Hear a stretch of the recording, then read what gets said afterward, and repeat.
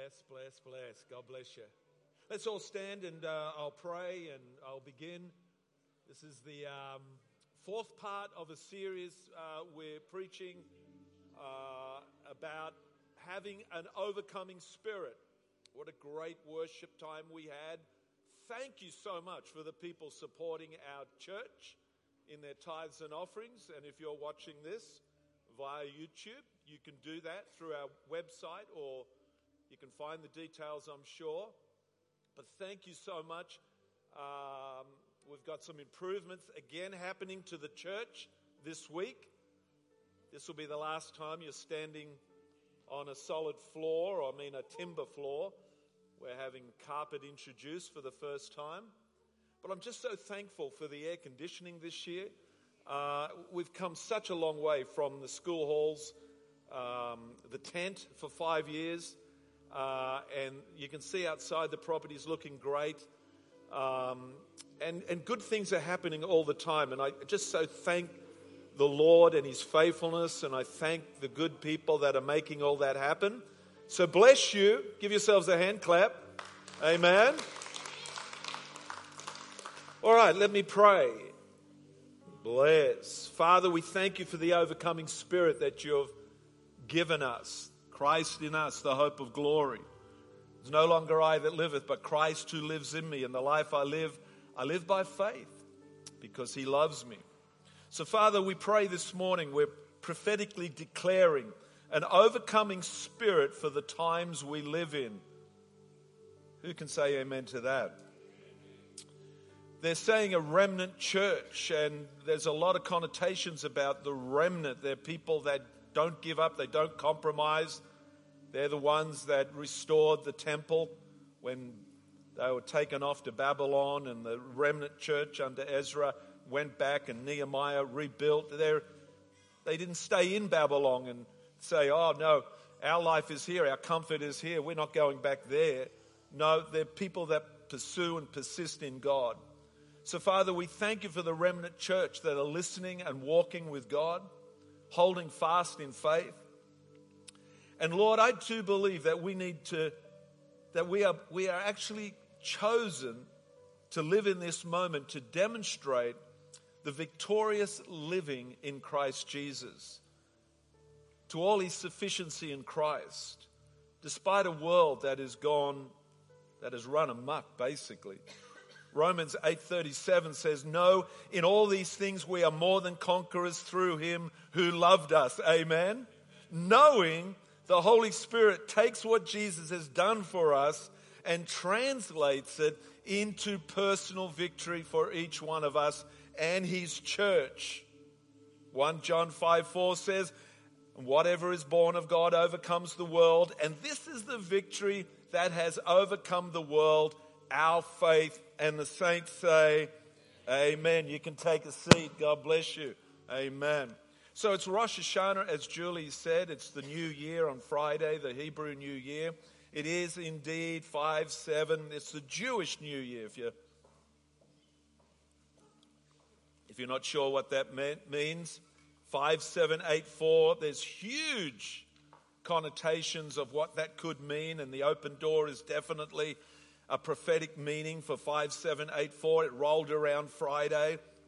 It marks the beginning also of repentance, culminating with Yom Kippur, the Day of Atonement. And so these biblical Hebrew calendar moments still speak life to us and prophetically help us understand these synchronized events that seemingly are still alive with us. So, Father, we pray that we would be able to step forth through the door of promise. We are a people on the move. What we have endured, in fact, is preparing us to walk through the door of promise. Who believes that?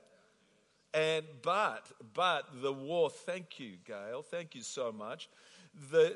There is a war over that door of promise. In fact, there is a war to stop you. But the good news is God opens the doors that no man can shut. God is your doorkeeper. I love that. God is your doorkeeper. Stuff can keep you out, trouble, some obstacle, even people might even try and keep you out. But ultimately, I know what can keep you out from going through that door, and that is your mouth. And that is what I want to speak about this morning, the power of your words. In Proverbs 18:21, I just want to give you a little 101. One of the first things that we learn as Christians, that there is power in our words of life and death. I don't want to give you the whole deal on this because there's many good studies and I recommend them to you. If you're just gully raking negativity and just being reckless with your words, I honestly and sincerely plead with you, get a conviction about your words that you speak, especially to your loved ones, your friends, your family, your children in particular, and your wife, and the ladies say amen. Because our words are powerful. I grew up in a word family. Words were very intentional, English folk they were, and words had to be pronounced right, and they had to be used rightly. And so I didn't, pardon? Or correctly, thank you, Roger. Roger from the North Shore, from his upper schooling, compared to the Western Suburbs version of rightly versus correctly. All right. In Proverbs 18:21, it says, death and life are in the power of the tongue, and those who love it will eat its fruit. Meaning that which you say in a negative fashion or a positive fashion, you will eat the fruit of both those versions. So the verse reminds us that words have power. And whatever we speak can bring life or death to the lives around us. We can be even critical, having a critical spirit, bringing, just bringing basically useless discouragement. But the Lord says our words can bring life, and that's what I want to speak about. Our words say a lot about us, and they have the power to shape our future. Who believes that? Amen. Our words say a lot about us, and they have this ability to shape our future. Therefore, we need to be very careful about what we bring forth in terms of what we speak. It can bring life or death. Amen. Choose your words carefully. It can make a difference in people's lives. Now, especially in the Compassion Children, I'm led to believe that we have 29 sponsored children. Look on the back wall there, from mostly Nairobi. We just went through a campaign and we've seen ourselves sponsor 29 children. Now, that is awesome. I mean, it's great to do that. The power of the words that you speak to that child through letter writing. And please just don't sponsor the child and let the child hang. Use the words that you have, even a single phrase, an uplifting word, something to say that I care, and my words that I've spoken by volition of my will and from my heart, I say this. And just that short, whatever you might say, can make all the difference to them. Proverbs 16 verse 24 says, pleasant words are like honeycomb, sweetness to the soul and health to the bones. Who believes that? Yeah. One single word, one single phrase, especially a word of encouragement, a word that say, hey, I had you on my heart. I got a word for you. Man, that can just be just so brilliant to someone. Any act of kindness like that, giving a word of edification, it's a beautiful thing. Is that right? Yeah. So this Jewish rabbi is an amazing guy, and I won't tell you who he is, but he's awesome. He shared this striking statement about the power of words, and it says, words are singularly the most powerful force available to humanity. We can choose to use the force constructively with words of encouragement or destructively use words of despair. Words have energy and power with the ability to help, to heal, to hinder, to hurt, to harm, or to humiliate, even to humble, he states. So in your next letter that you write your compassionate child, please bring a word of encouragement, healing, something that will give hope to them in their life. Be intentional also when you pray for them, for the prayer of the righteous person is powerful and effective. James 5:16 says, build your child up. That child is yours now. You are a spiritual parent of that child. Amen? So I hope that you do. Now, in terms of going forward through this difficult times we live in, the storms, the trials, the testings of life, I recommend this, that you study the Word. I can't encourage you more to do that in order to believe it, to speak it, to declare it with authority from Christ, so that you can speak your way prophetically by declaring your way forward through this unfortunate mess we're all in called life and living, the existential drama called life. You've got to, and this is the only way I've known how to get through the stuff of life and bring us to a place of fulfillment where God says that you should be, where God says that you need to be, or where God says you can be, is this. It's prophetically declaring by faith that which is said in the Word of God and speaking that through your personal prayers, corporate prayers, and especially the prayers of the church. And we love those people that do that for us. And that is probably what I'm going to speak about. And that is my testimony of how we got this into this place here, is prophetically speaking it.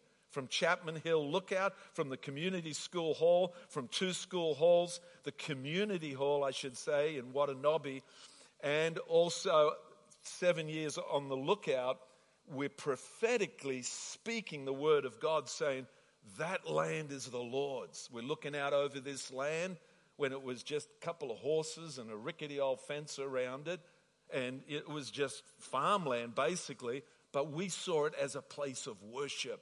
We saw it as a place where God's people could meet and worship the Lord. And guess what? That came by declaring it and believing it. So who wants to know more about that? Amen? When I think about the power of words, I think about a teenager named David. You know where I'm going with this. He grew up in the hill country of Judea, tending the sheep about 3,000 years ago. One day, David was simply out doing an errand for his father. He'd sent him out and sent him to deliver some lunch to his sons, to his father's sons. A simple errand, a situation presented itself. It required a great man of faith. One day when David was just doing a basic errand, he realizes that he's in this opportunity. Some would say it was a crisis. Some say it was a great crisis, but he saw it more as an opportunity. He found himself in the middle of this situation where this big Goliath, up to 10 foot tall, was presenting itself to God's army. And just this single individual, a mountain of a man, I guess, presenting himself, cussing out God's people for 40 days. You could call him a weapon of mass destruction. And they were all facing this great warrior, and his name was Goliath.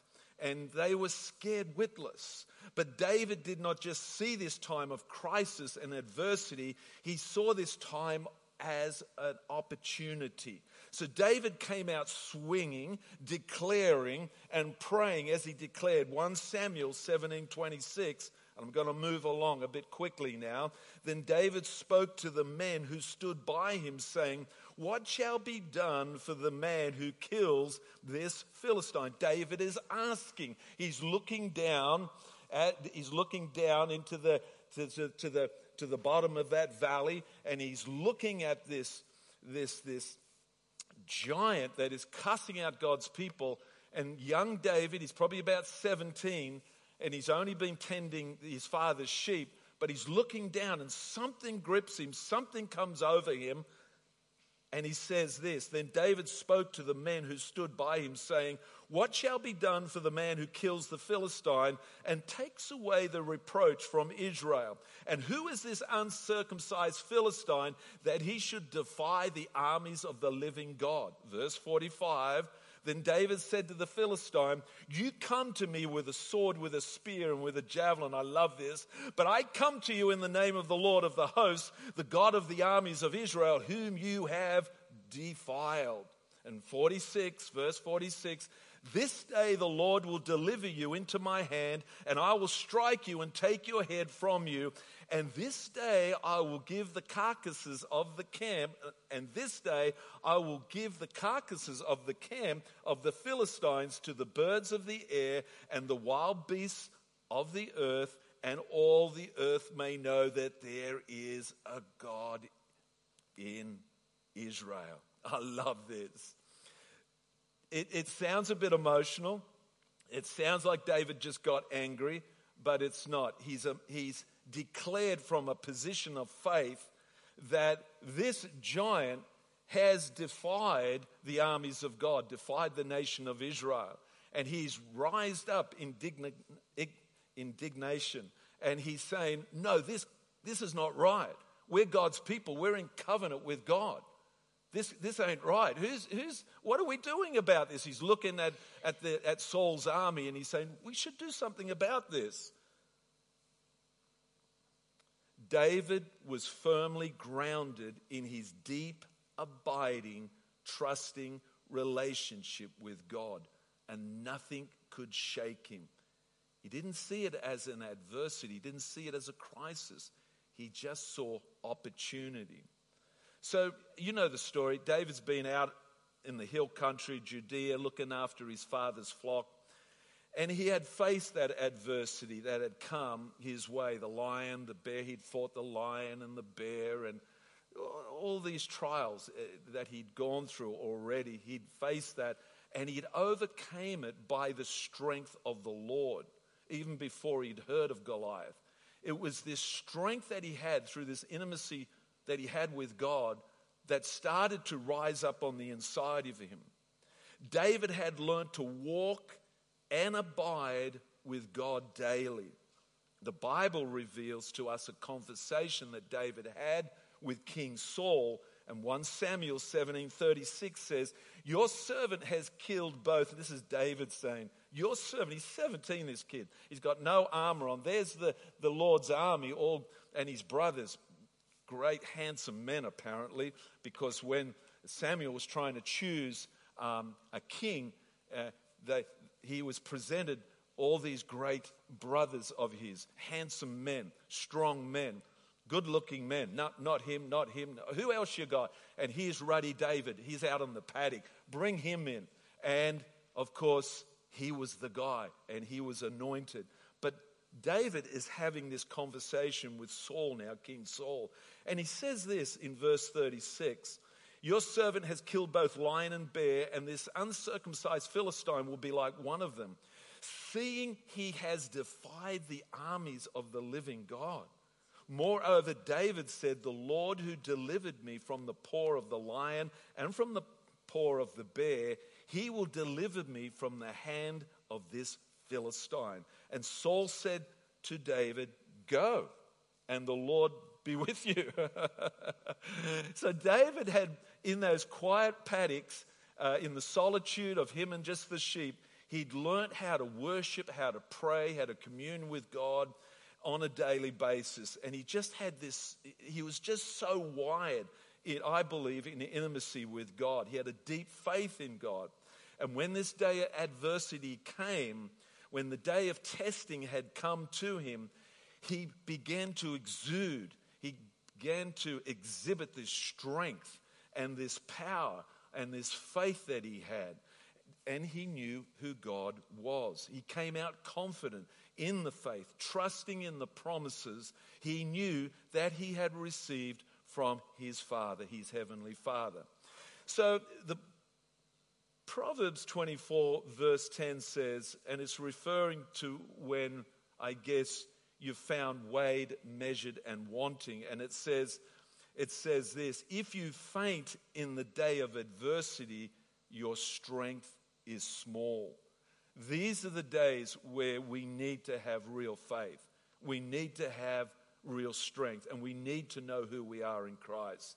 And we do not need to faint in this day for the sake of our family, our loved ones, our people, our community, our church. But if you read the chapter before all this great stuff happens, where David kills Goliath, in chapter 16 verse 13, this struck me. This happened before in the previous chapter. So Samuel took the horn, the prophet took the horn of the oil and anointed David, anointed him in the presence of his brothers. And from that day on, the Spirit of the Lord came powerfully upon David. Can you see that?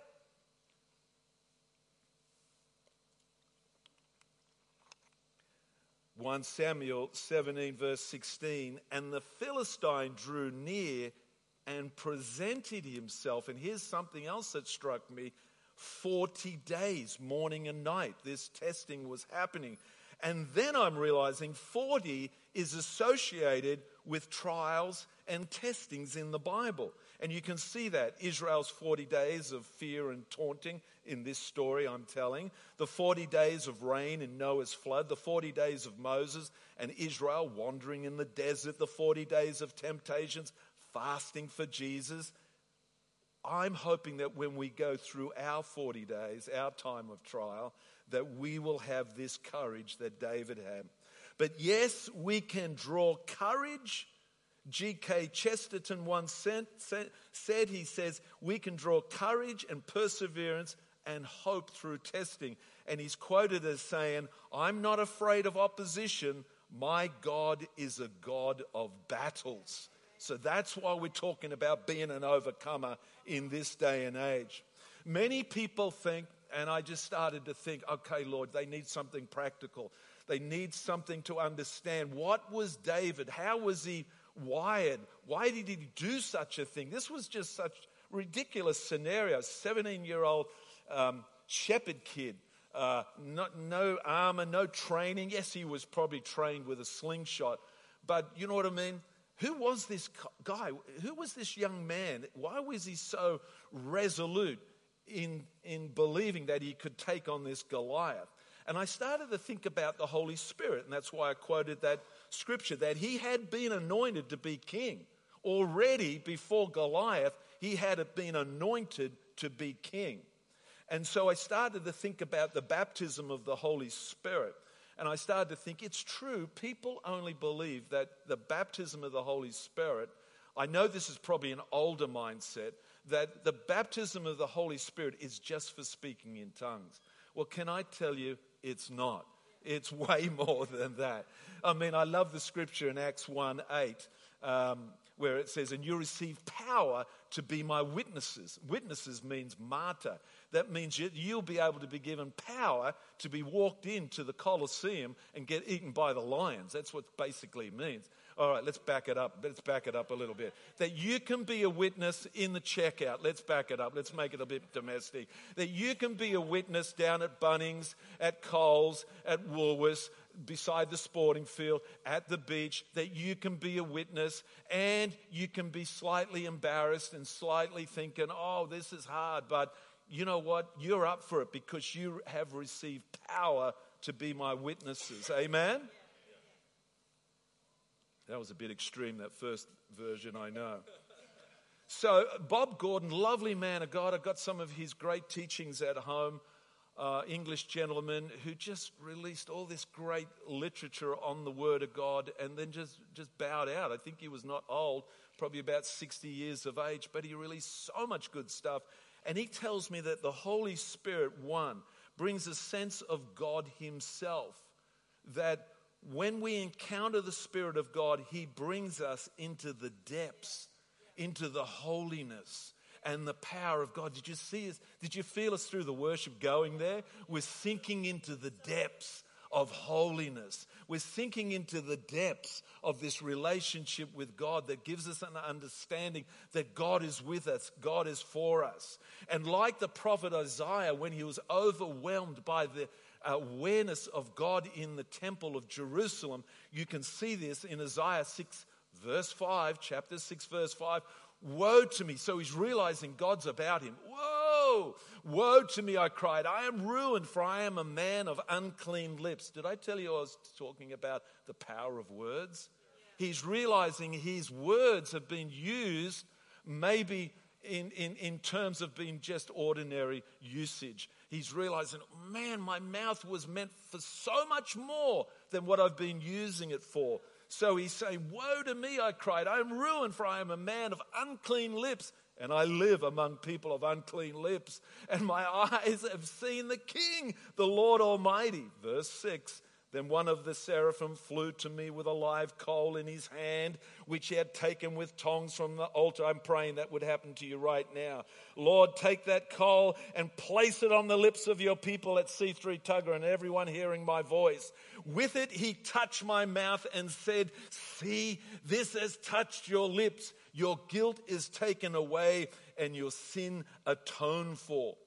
Then the voice of the Lord says, and if you read on further, then the voice of the Lord says, go and tell this people. Go tell that mountain. Go tell the Goliath. Go tell that situation. That's what that live coal does. And your lips being consecrated, your mouth being consecrated. And when you're in that position of being consumed with God and you know you're in the holiness of God and God is around you, you declare crazy stuff to people. Amen. I've been 11 stories up in the NAB Bank of Sydney, acting on behalf of this church, dealing with 6, corporate lenders. And they're saying, Phil, it's the GFC, your church is in trouble. I said, I know we are. Man, you've pulled the rug from under us. And, well, you're going to have to do something now. Well, this David thing came on me. I started to realize, my Lord, I'm in covenant with God.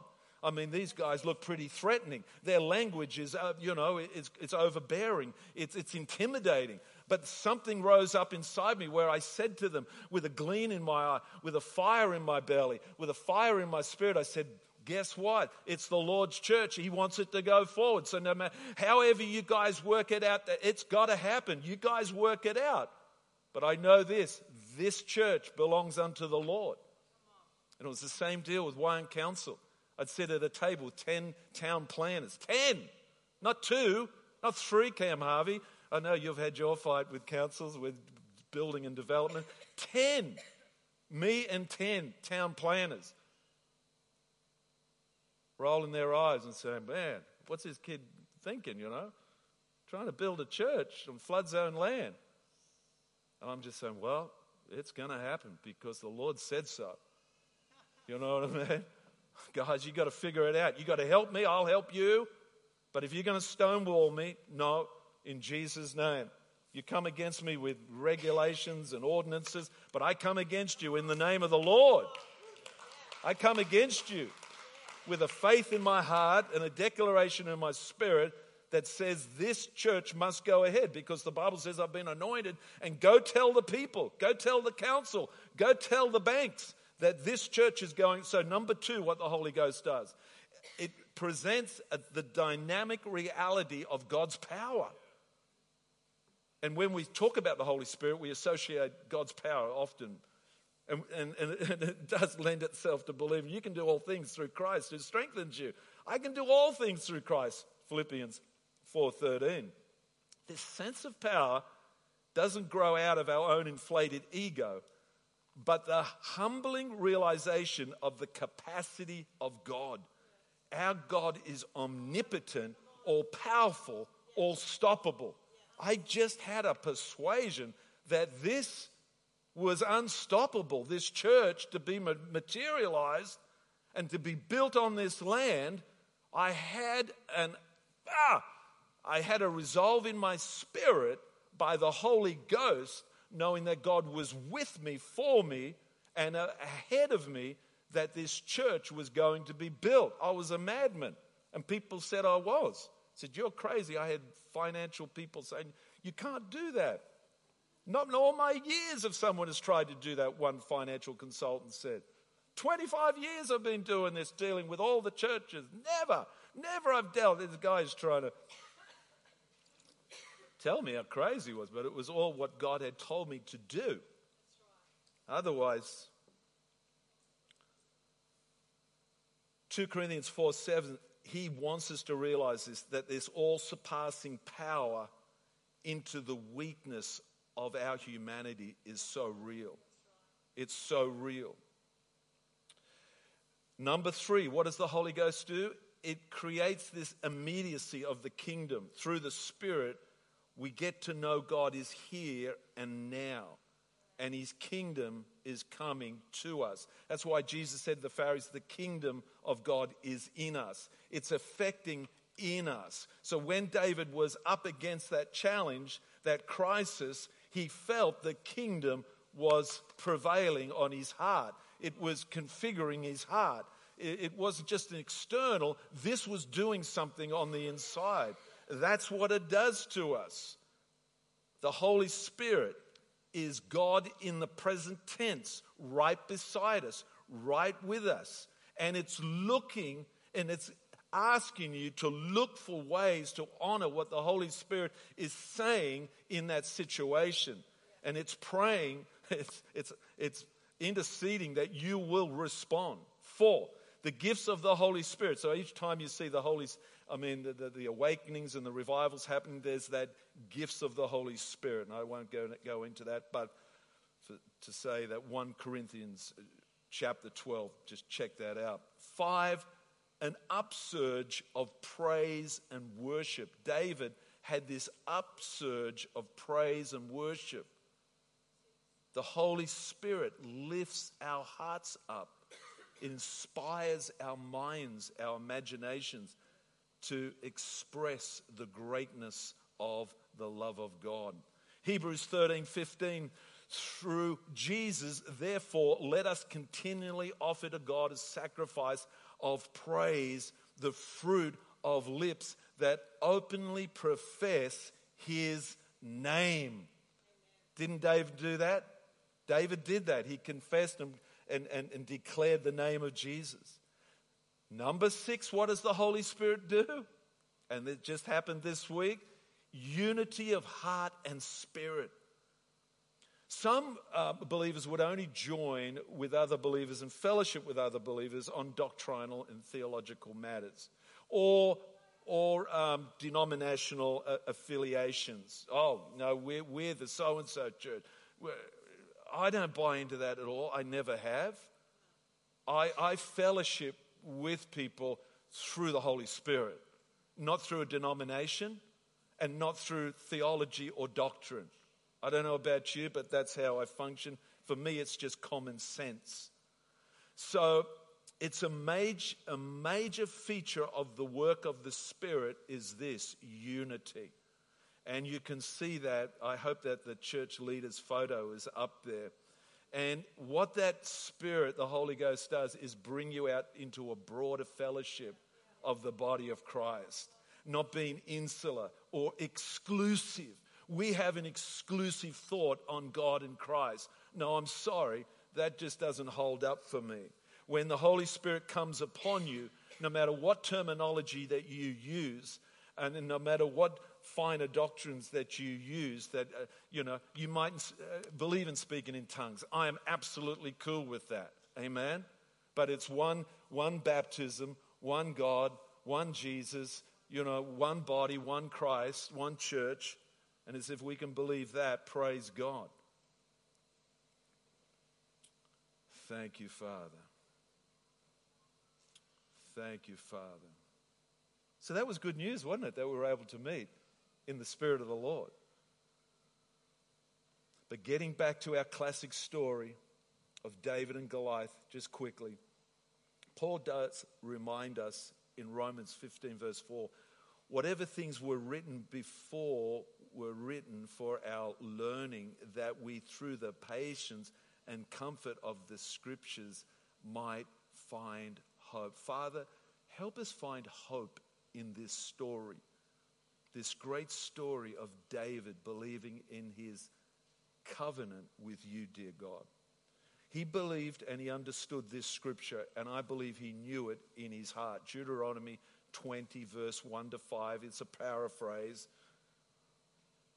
which promised him this: when you go out to battle against your enemies, do not let your heart faint, do not be afraid, do not tremble or be terrified because of them.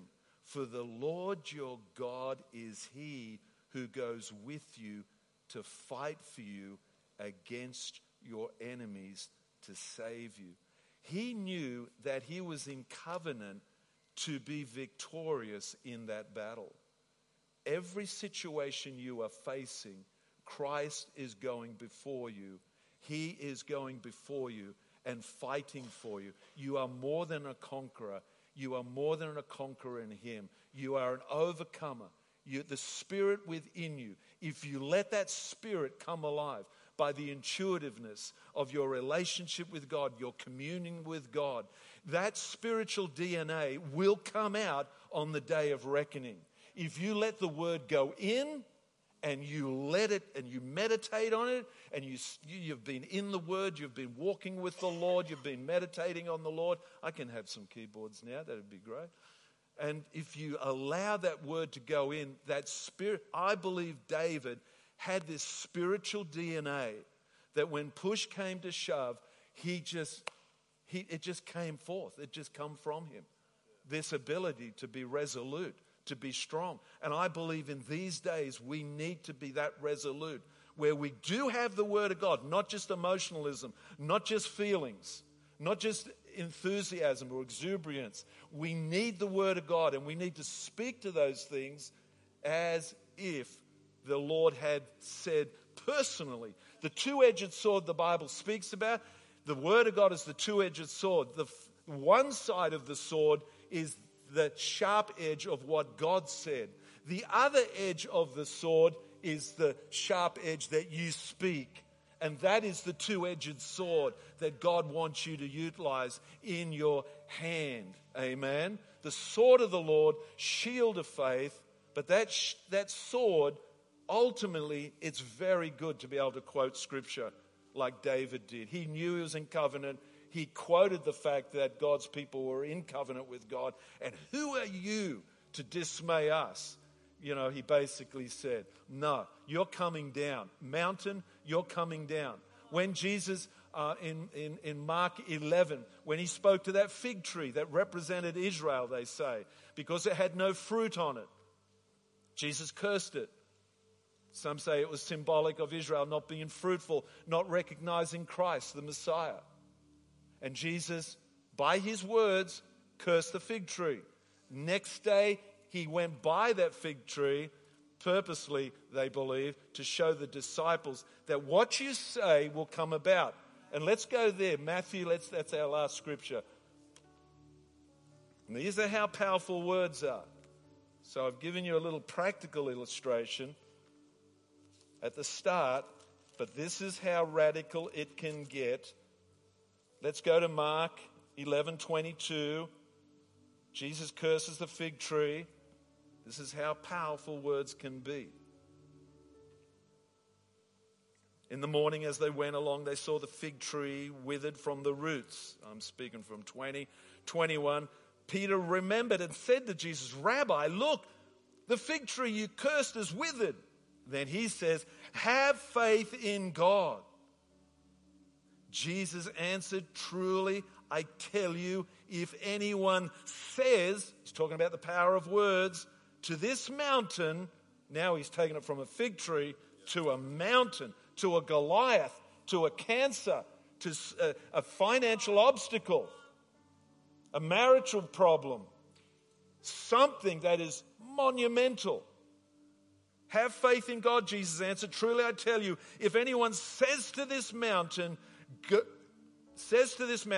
throw yourself into the sea, and does not doubt in their heart, but believes, doesn't doubt. So there's two things. You can doubt or you can believe. Believes that what they say, power of words, will happen. It will manifest. It will be done for them. Therefore, I tell you, whatever you ask for in prayer, believe that you have received it, and it will be yours. That's pretty dramatic, but that's the Word of God. Jesus is the Word. In the beginning was the Word. Jesus is the Word. Whatever He says goes. Isn't it right? And if Jesus has said that about your life, about the purpose and the destiny and the plans that God has for you for your life, that your body should be healed, that you should be prospering, that you should be able to acquire a house or a job, or if the Lord said that, that's the Lord's word. And you can declare that over your children, over your family, over your marriage, over your business. You can declare that by the word of God, and it will be done according to the Lord and the power therein of His ability to make stuff happen. Let's all stand. God bless you. Father, we come before you. Jesus. Father, we just pray that from this message, we'd understand that, Lord, that our words are consequential, that our words either are positive or negative. Father, put an angel beside my mouth. Let's pray that right now. Lord, put an angel beside my mouth. Let my words be an acceptable offering unto you. Lord, help me not be reckless with my words that you've given me, that you have allotted me. Because the Bible says we are accounted, we are judged for every word that we say, that every word we speak. So Father, right now I pray, Lord, that you'd give us an understanding by the power of your Spirit, that we have the ability to give life to those people around us in our world, that the power of our prayer, the power of our words through prayer are effectual. Father, help me be not self-defeating. Help me not be one that would say, you're an idiot. You can't do anything right. And certainly don't say that about anyone, especially your children or your loved ones. Father, help me arrest every word in a nanosecond. Help me pause and be arrested by the Holy Ghost before I speak any words that are just frivolous, off the cuff, meaningless. And let me introduce words that are from the throne of God, from the heart of God. In every conversation, let it be like seasoning. Let it give life. Let it be light, giving life and love through the words I speak as I go about my daily life. Holy Spirit, help me with my language and help me understand that I have been given authority to speak on your behalf. Please pray for your leaders. Pray for our church. Your words are effectual. Out of the mouth of babes, you have ordained praise. Help me prophesy. Help me declare. Help me witness. Help me speak words of life. We have the Work for the Dole guys turn up, and they have such a need. And every time we come up against one of them, they just feel like they can talk about their problems. And it's the Holy Spirit swirling around us. And it's so good to be able to introduce the love of God, the life of God through our words. When you're paused in the shopping centers, when you're paused out and about, just one word, just one sentence, one phrase can change their life. Just one phrase can change their life. You don't even have to witness to them. That you just say something that alludes to the fact that God loves them. God cares. God's got an answer for them. God's got a solution for them. You can do that in a moment. I release your words, your God words. I release the words of life that you have on the inside of you.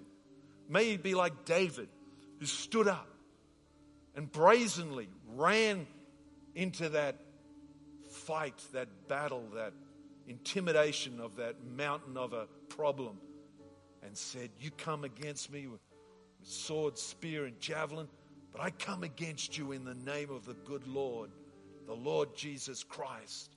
Is that right, Michael and Bree? That's what you've done. You've faced crisis, but out of crisis, something good has happened. Crisis has always happened. But Ed Cole says crisis can lead to your greatest successes in life. Maybe a change up, because is it public now that you've changed up employment and you're having to leave our shores, and we bless you, sis. You have to take a new post in another church to take on that work. We bless you, sister. We pray that you've learned something from here. Pray that you've learned something to stand up in these days of difficulty. 2 months left to have a coffee. And Shane Hutcher, you have words to speak. Declare them. Do not be intimidated by anything that the enemy would suggest to you. You guys, you have powerful words to declare.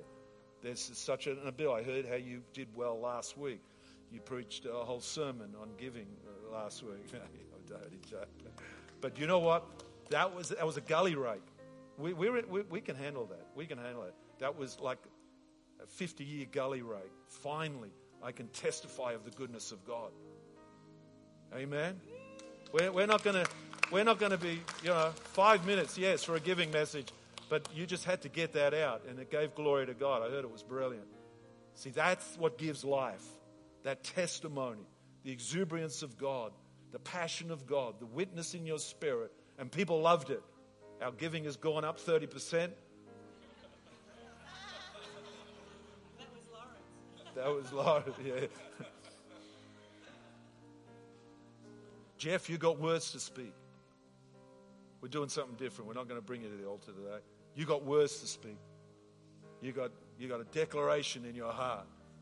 There's something in you that needs to be spoken, and it's a shout of the Lord is amongst you. The shout of the King is in you. It's like fire shut up in your bones.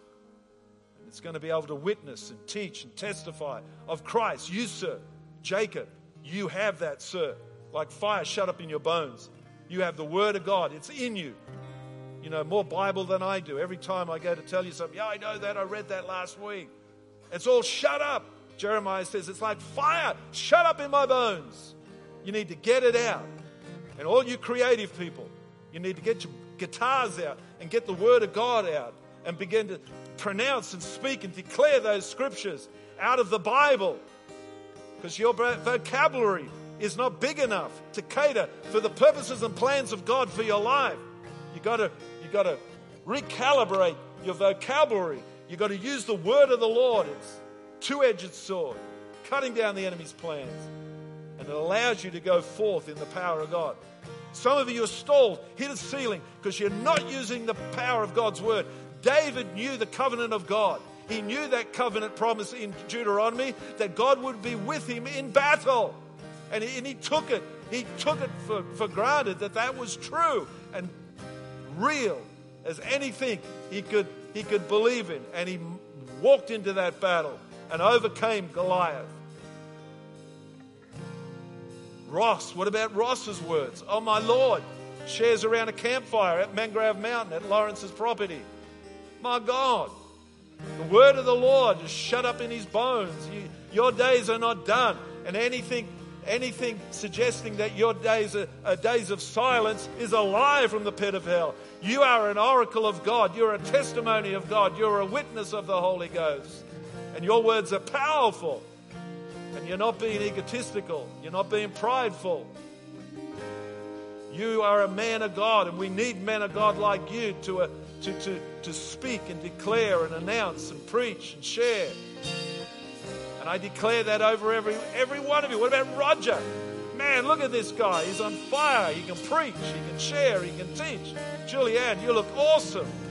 Man, you've lost 20 years. I don't know what happened to you. Maybe it was the haircut. You ladies, you always do that. Darcy and Julianne, I love you guys. You travel here from the peninsula. My God, and we love you. You're part of this house. Cam Harvey, you have the word of God shut up in your bones. You need to get it out with an uncompromising heart. Undiluted. Needs to be clean. Needs to be unpolluted. Speak the word of God. You've got that word in you. It needs to come forth like clean water. Like clean water. Jesus.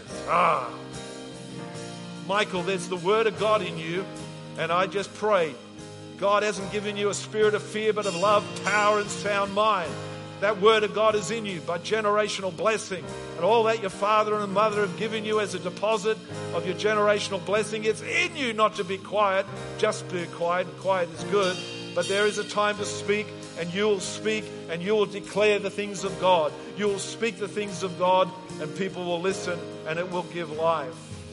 David, the Lord, there's a word in you. There's a word in you, sir. Just those prayers that you got. Don't think they're idle prayers. Those prayers have life. Those prayers give life to the people around you, your family, your children. Don't think that because you're separated from your family, those prayers are idle whispers. Those prayers are powerful and effective, the Bible says in James. I'm authorizing and deputizing every mouth in this house to speak on behalf of the Lord. You have been given authority to speak the oracles of God, the word of God, the decrees of God. Your words have permission to go before the throne of grace. You have permission. Who said that word access? Romans 5:1. Who said that? Someone said that. Romans 5:1. Thank you, sis. Jesse. This is what I want to say to you. Thank you, Jesse. Therefore, since we have been justified through faith, we have peace with God through our Lord Jesus Christ, through whom we have gained access, not access denied, access by faith into the grace in which we now stand.